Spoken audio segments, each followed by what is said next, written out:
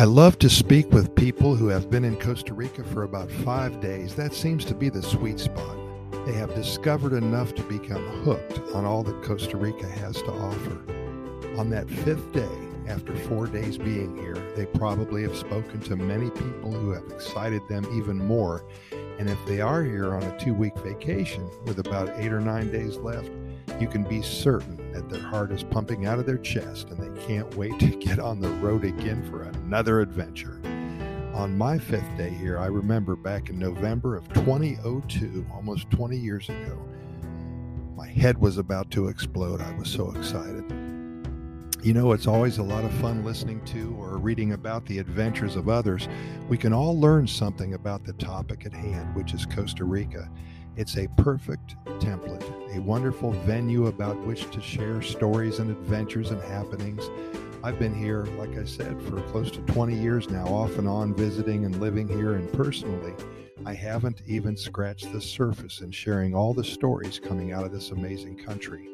That fleeting moment that I thought I heard it all, well, right then I hear another story more amazing than the one I just heard. Here at Costa Rica Pura Vida Lifestyle podcast series, our goal is to find and share stories about one of the happiest countries on the planet. To date, and since January of 2020, we have recorded way over 1,600 podcast episodes. You'd think that we're running out of things to talk about, but we aren't. In addition to our recorded podcast episodes, we share with you close to 100 short stories, maybe a little more than that. That's on our website at CostaRicaGoodNewsReport.com, and we have a link to our YouTube channel as well, close to 100 videos showing the viewers out there all that is to offer here. We have love stories, we have how we found out about Costa Rica stories, and so many other good news tales and fables, lots of folklore, and every day we highlight today's Good News Quickie.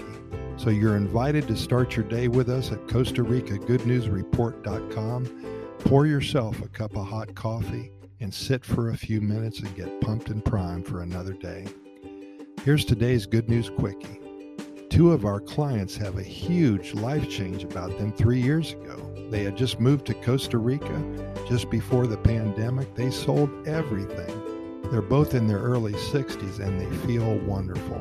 They had to get away from the stresses of life that's running rampant in California. They lived in Los Angeles and they had very successful careers, but it was time to get out. They gave most of their earthly possessions away to their kids and their friends and their neighbors, and they actually were most sad about their dog, which was simply too old to make the trip. In dog years, he was definitely a senior citizen. He had tumors and bumps and a respiratory problem as well. Well, King is now enjoying his later golden years on 3 acres up by Fresno, and they get videos of him 2 or 3 times a week, but they sure do miss him. Now they're living in a tree house. They had it specially built.